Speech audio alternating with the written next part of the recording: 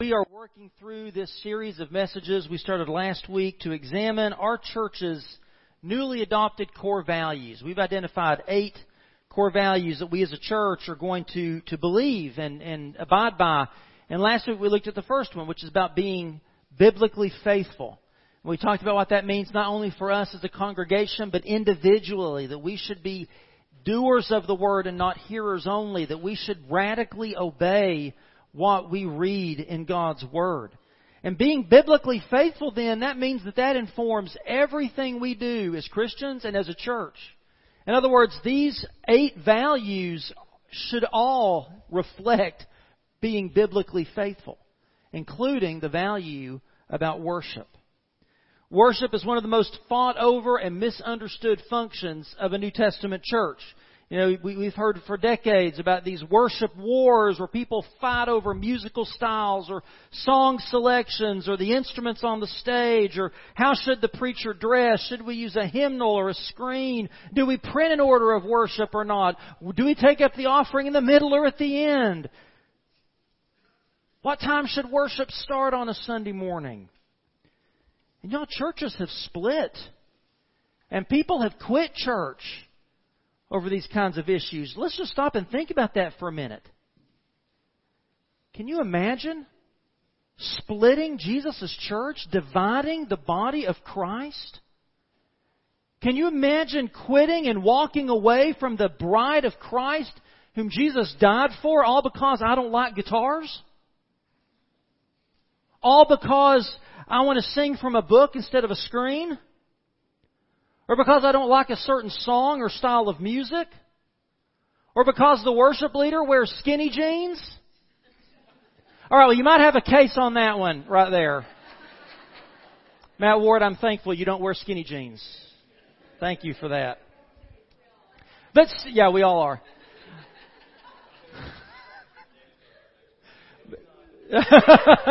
I'm not wearing them either. But seriously, God doesn't care about any of this stuff. Except for the skinny jeans part. I think He might care about that. But God's heart breaks over churches that split and over Christians that walk away from church over carnal issues like these.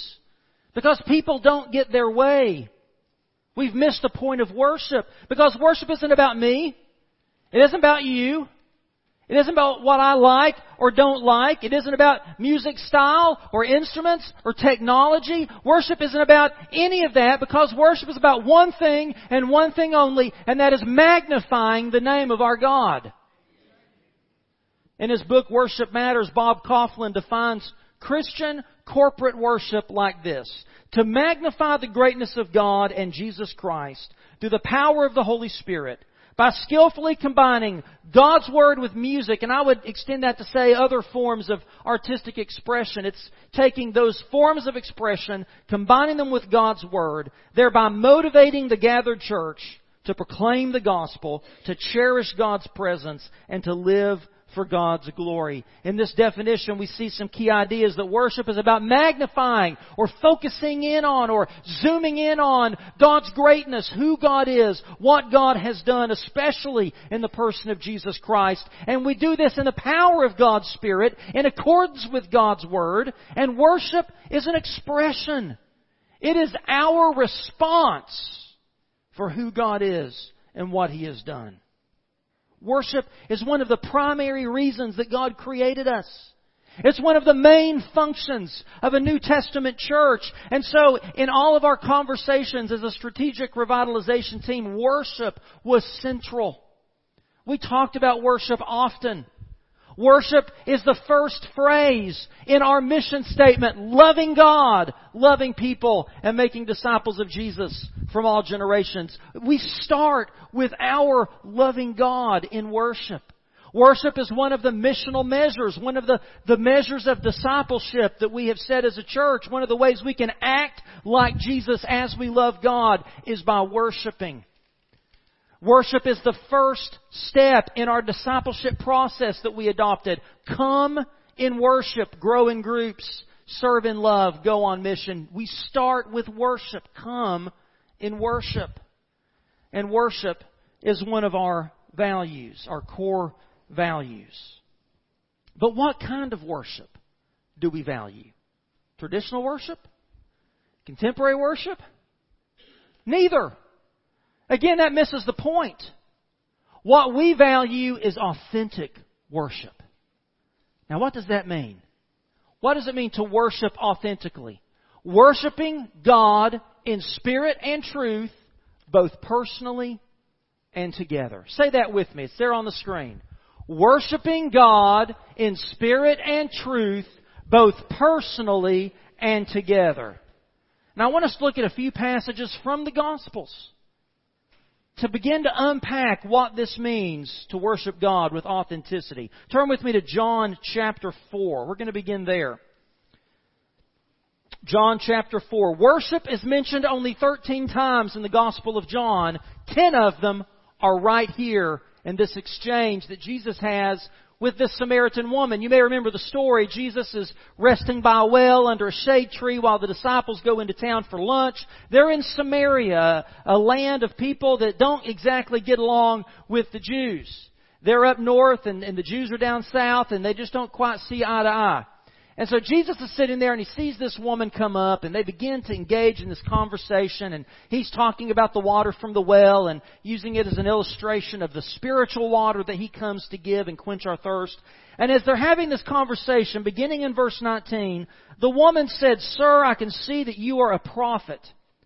Our fathers worshipped on this mountain, but you Jews claim that the place we must worship is in Jerusalem." Jesus declared, "Believe me, woman, a time is coming when you will worship the Father neither on this mountain nor in Jerusalem. You Samaritans worship what you do not know. We worship what we do know, for salvation is from the Jews. Yet, a time is coming, and has come now, when the true worshipers will worship the Father in spirit and truth, for they are the kind of worshipers the Father seeks. God is spirit, and His worshipers must worship Him in spirit and in truth." The first thing about authentic worship that we see is it's not about altitude, it's about attitude. Authentic worship is about our attitude. You know, as I was reading this story, I thought, man, it's amazing that even 2,000 years ago there were worship wars. You know, and so here Jesus has kind of been sucked into this debate by this woman. She wants him to weigh in on this first century worship war between the Jews and the Samaritans. She's saying, Jesus, what is true worship? Is it worship on this mountain or is it worship on that mountain? Now, the idea that God would prefer a certain mountain for you to worship Him on seems kind of silly to us today, doesn't it? It seems a little simple-minded. I mean, how could anyone ever get caught up in something so petty, arguing over what kind of mountain God wants you to worship from? You know, that'd be about like somebody getting hung up on whether God prefers music that comes from a string that's plucked versus a string that's struck by a hammer triggered by a finger hitting a key, right? It's about that same kind of silliness. And Jesus responded, neither matters. Because God is looking for true worshipers who worship in spirit and truth. What mountain you worship on doesn't really matter. Now let's imagine if Jesus had this conversation today with this woman. Jesus, which should we sing from? A hymnal or a screen? It doesn't matter.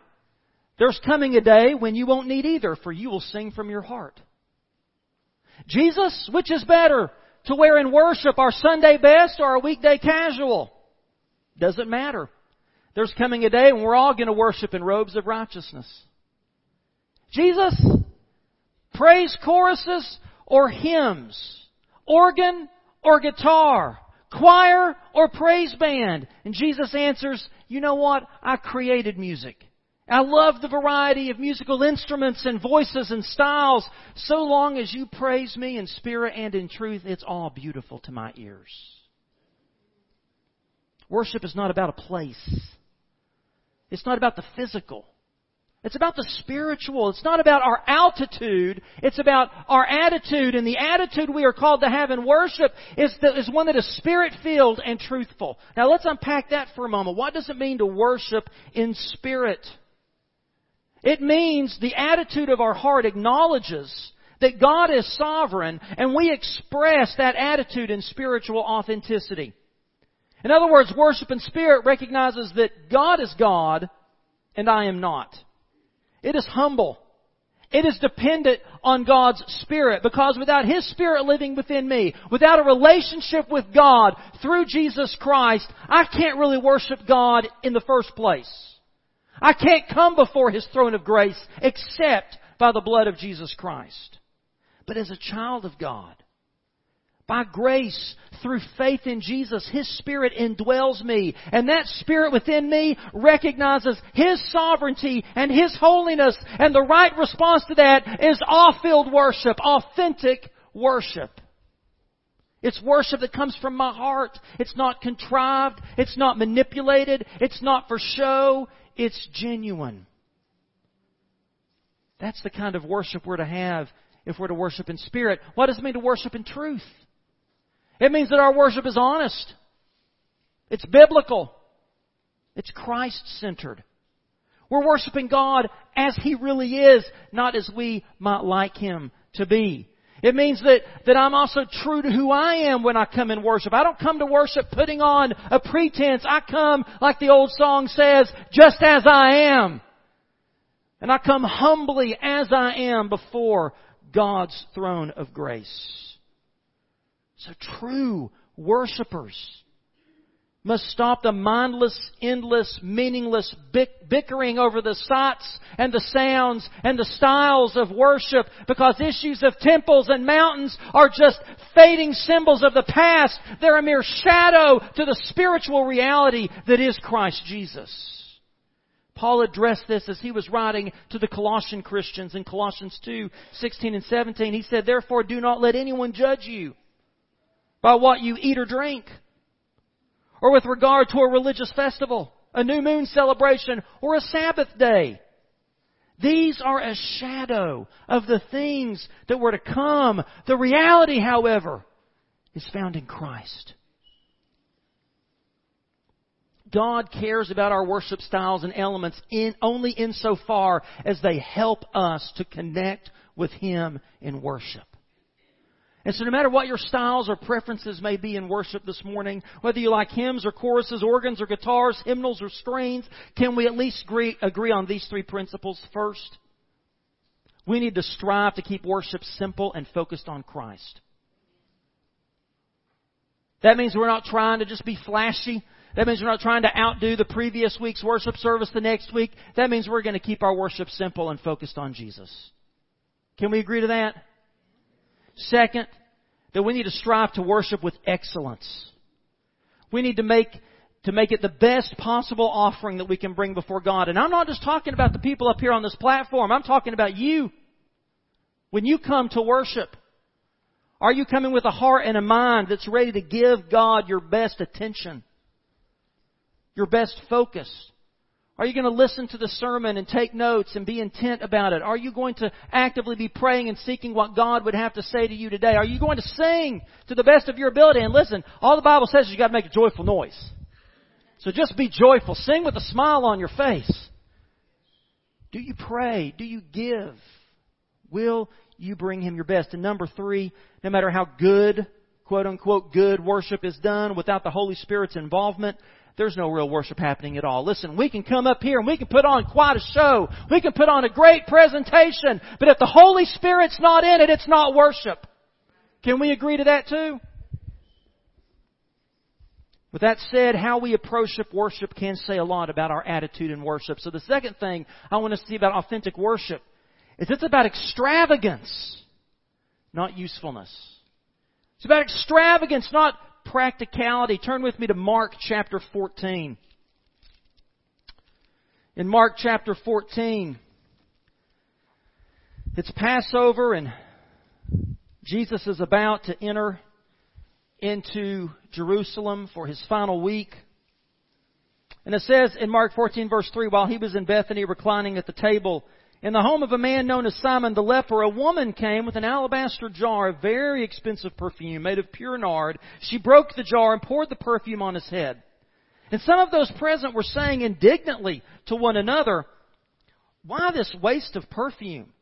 It could have been sold for more than a year's wages, and the money given to the poor."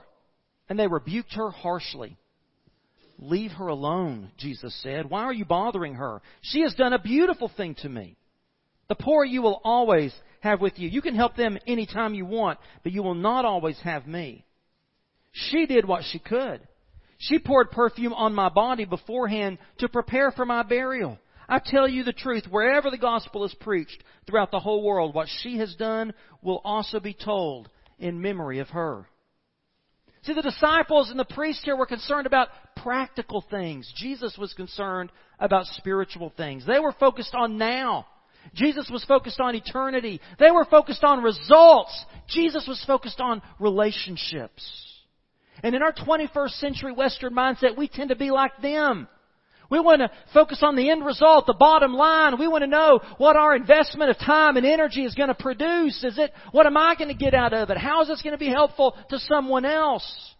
And while it's not wrong to consider those things, and certainly we want to be good stewards of what God has given us, we don't want to be wasteful, but we need to understand there's a big difference between being carelessly wasteful and being intentionally extravagant.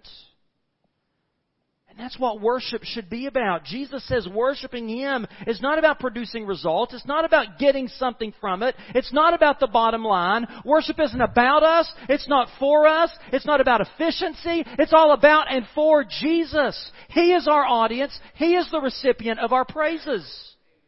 And because He is so amazing and so loving and so glorious and great, He deserves nothing less than us to give Him our best and to lavish extravagant praise and worship upon Him, because He has lavished us with extravagant love. Remember a few weeks ago I preached on the parable of the prodigal son, and I said that this story has really been misnamed. It's really the parable of the prodigal father, because the word prodigal means extravagant. And in this story it's the father who pours out extravagant love and reckless grace on his wayward son. And that's the way our Father loves us. And so shouldn't we love Him and worship Him the same way? Extravagant, maybe even impractical. It should be over the top. It should be our best. The outside world should look at what we do and think that's wasteful. But Jesus says, no, it's beautiful. We should worship God the way Jesus said we should love God, with all of our heart and soul and mind and strength. And so to worship authentically means that we come ready to give Jesus our undivided attention. We come ready to expend our time and energy on Him. We come ready to give the very best of ourselves in worship and prayer and thanksgiving. Authentic worship, it's not about being useful, it's about being extravagant. It's not about our altitude, it's about our attitude. And third, authentic worship is about being, not doing. Look with me, if you will, at Luke chapter 10. Beginning in verse 38. As Jesus and His disciples were on their way, He came to a village where a woman named Martha opened her home to Him. She had a sister called Mary who sat at the Lord's feet listening to what He said. But Martha was distracted by all the preparations that had to be made. She came to Him and asked, "Lord, don't you care that my sister has left me to do the work by myself? Tell her to help me." "Martha, Martha," the Lord answered, "you are worried and upset about many things, but one thing is needed. Mary has chosen what is better, and it will not be taken away from her." This kind of goes hand in hand with the idea of being extravagant rather than practical and efficient. Martha was all about being practical and efficient. She was working hard, trying to be a gracious host to Jesus, which is a laudable goal. But she wanted Jesus to rebuke Mary because Mary wasn't helping her. Mary was content to just sit out there and just kind of soak up some Jesus. And that just wasn't, that just didn't fly with Martha. But Jesus instead rebuked Martha for being consumed with worry over the details. Mary, Jesus said, had actually chosen the better thing. Again, worship isn't about being efficient or productive. It isn't about what we accomplish for Jesus. It's about who we are for and with Jesus. I find it fascinating that at the very beginning of Jesus' ministry, He's been baptized in the Jordan River, and He comes out of the water, and the heavens open, and the Spirit descends like a dove, and the voice of God the Father says, "This is my beloved Son, in whom I am well pleased."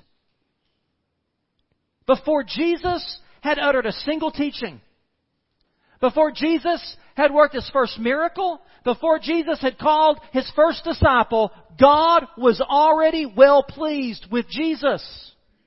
Because the Father loved Jesus, not because of what Jesus would do, but because of who Jesus was. And the same is true for us. Jesus told His disciples in John 15:15, I no longer call you servants, instead I call you my friends. God wants us to be His children and His friends before we are His servants. And worship is our time to simply be in God's presence with our brothers and sisters in Christ, just loving and thanking and praising our Father in heaven.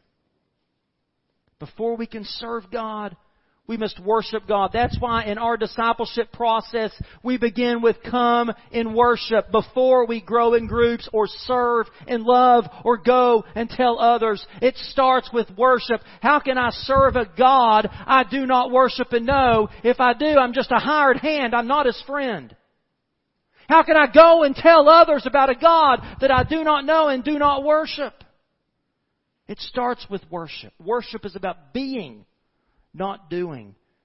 And finally, authentic worship is about believing, not seeing. It's about believing, not understanding, not having all the answers. In John chapter 9, we find the story of Jesus giving a man who had been born blind sight. And Jesus heals the man, and then Jesus is gone. And so the man never sees Jesus, never interacts with Jesus, but his friends, the man's friends, notice that he can see, and they say, well, who opened your eyes? And he says, well, the man they call Jesus did it. And when they ask him where this man was, he says, I don't know. I don't know. That becomes the refrain through this story. The blind man is hauled before the Sanhedrin, and he's questioned, he's grilled by the Jewish leaders to explain how he was healed, and he just keeps saying, I don't know. I don't know. And they finally expel him from the synagogue. The man doesn't know much about Jesus. He declares, well, this man must be a prophet from God. How else could he give a blind man his sight? And that was about the extent of his knowledge. In fact, at one point, he tells the religious leaders, one thing I do know. After telling them all the stuff he doesn't know, he says, one thing I do know, I was blind, but now I see. And after the man was excommunicated from the synagogue, Jesus found him and asked him if he believed in the Messiah. And the man said, Lord, I want to know who the Messiah is. And Jesus says, the man to whom you are speaking and who gave you sight is the Messiah. And John 9:38 tells us then, the man said, Lord, I believe, and worshipped Him. This man had no biblical training. He'd never been to a Sunday school class, much less a seminary. His knowledge of Jesus and Scripture was minimal at best. But he encountered Jesus and his life was changed. He was blind, but now he could see. He had been transformed by the power of God. And his response was what? Worship. He worshipped Him. Does God want us to grow in our understanding of Him and His Word? Yes. Does God want us to study and memorize the Bible? Yes. But we must understand that God's revelation to us and our response in worship isn't just about information. It's about transformation. Worship isn't about seeing. It's not about understanding and having our intellect satisfied. Worship is about believing. It's about placing our faith and trust in Jesus Christ and who He is and what He did for us on the cross and the empty tomb. That's what authentic worship is about. It's about believing. It's about being. It's about extravagance. It's about our attitude. As a church, we have committed, and I pray we will always commit, to being biblically faithful and authentically worshiping. And that means that we value worship that is biblically accurate and spiritually authentic. And if we really value worshiping God in spirit and in truth, then we have to commit to worshiping in two ways. We have to commit to worshiping personally every day. And we have to commit to gathering with God's people to worship regularly. See, Christian worship must include regular time with God's family in worship together. Jesus regularly went to synagogue and temple to worship. The early church worshipped together in homes and in the temple courts regularly.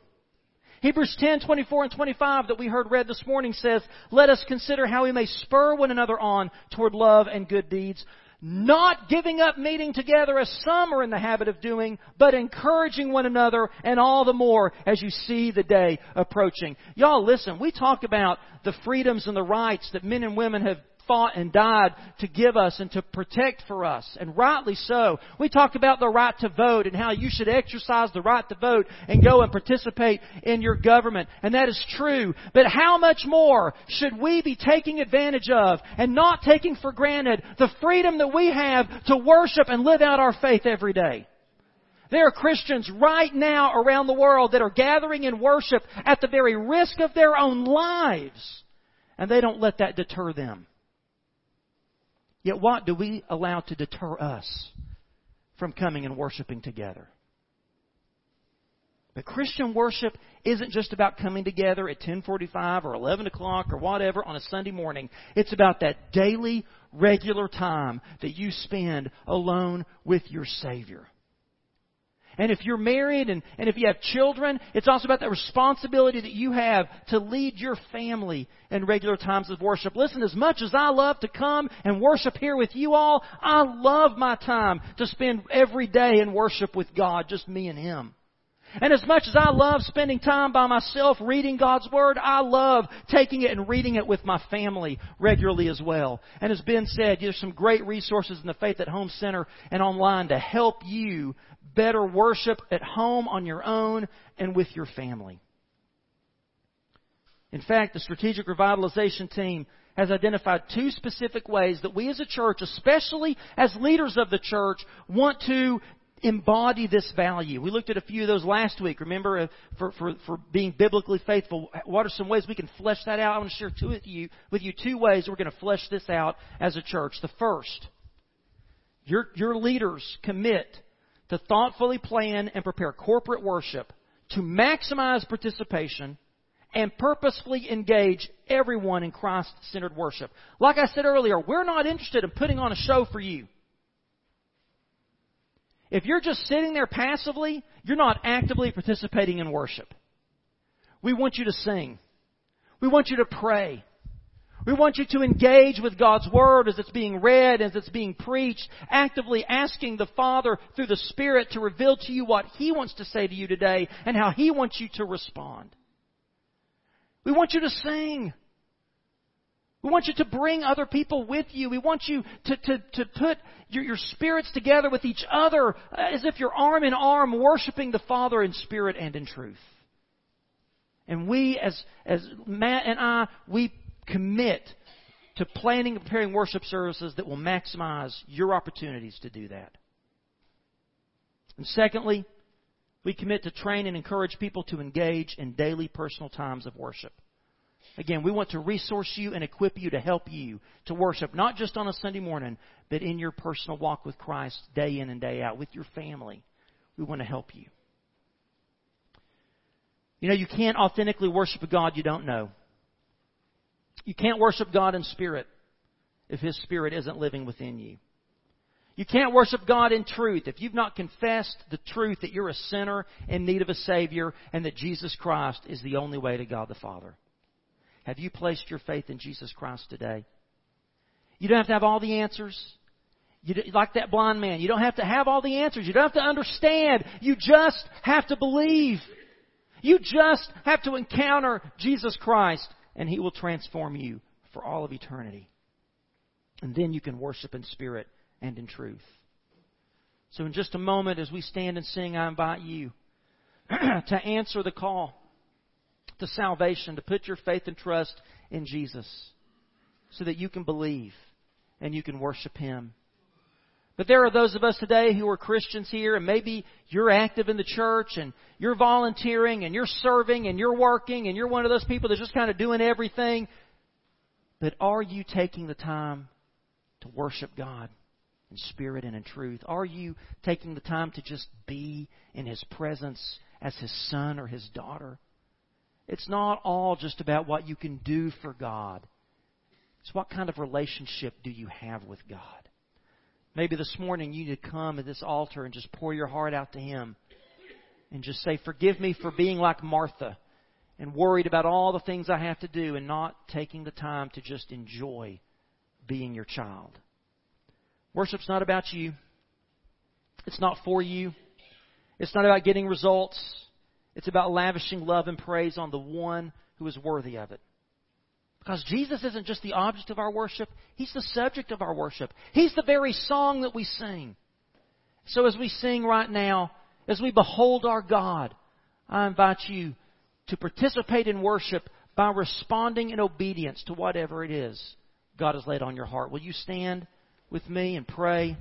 Let's sing and respond in an attitude of worship. Father, thank you for all that you have done for us. Thank you for who you are, a God of holiness and grace, a God of wrath against sin, but a God of mercies that are new every morning. Father God, we confess to you that sometimes our attitudes are wrong and sometimes we're selfish about things and we get nostalgic over the way things used to be and we can become short-sighted about what you are doing right now in this time and this place to reach people with the gospel, which is really all that matters. And so, Father, we pray that you would help us as a church to grow in authentic worship, worship in spirit and in truth. And Father, whatever you've laid on people's hearts today, to come to faith in Christ for the first time, to come and to publicly profess that and seek baptism, to come to unite with this church, Lord, whatever it may be, I pray that their attitude of worship today, right now, would be one of trust and obedience. In Jesus' name we pray. Amen.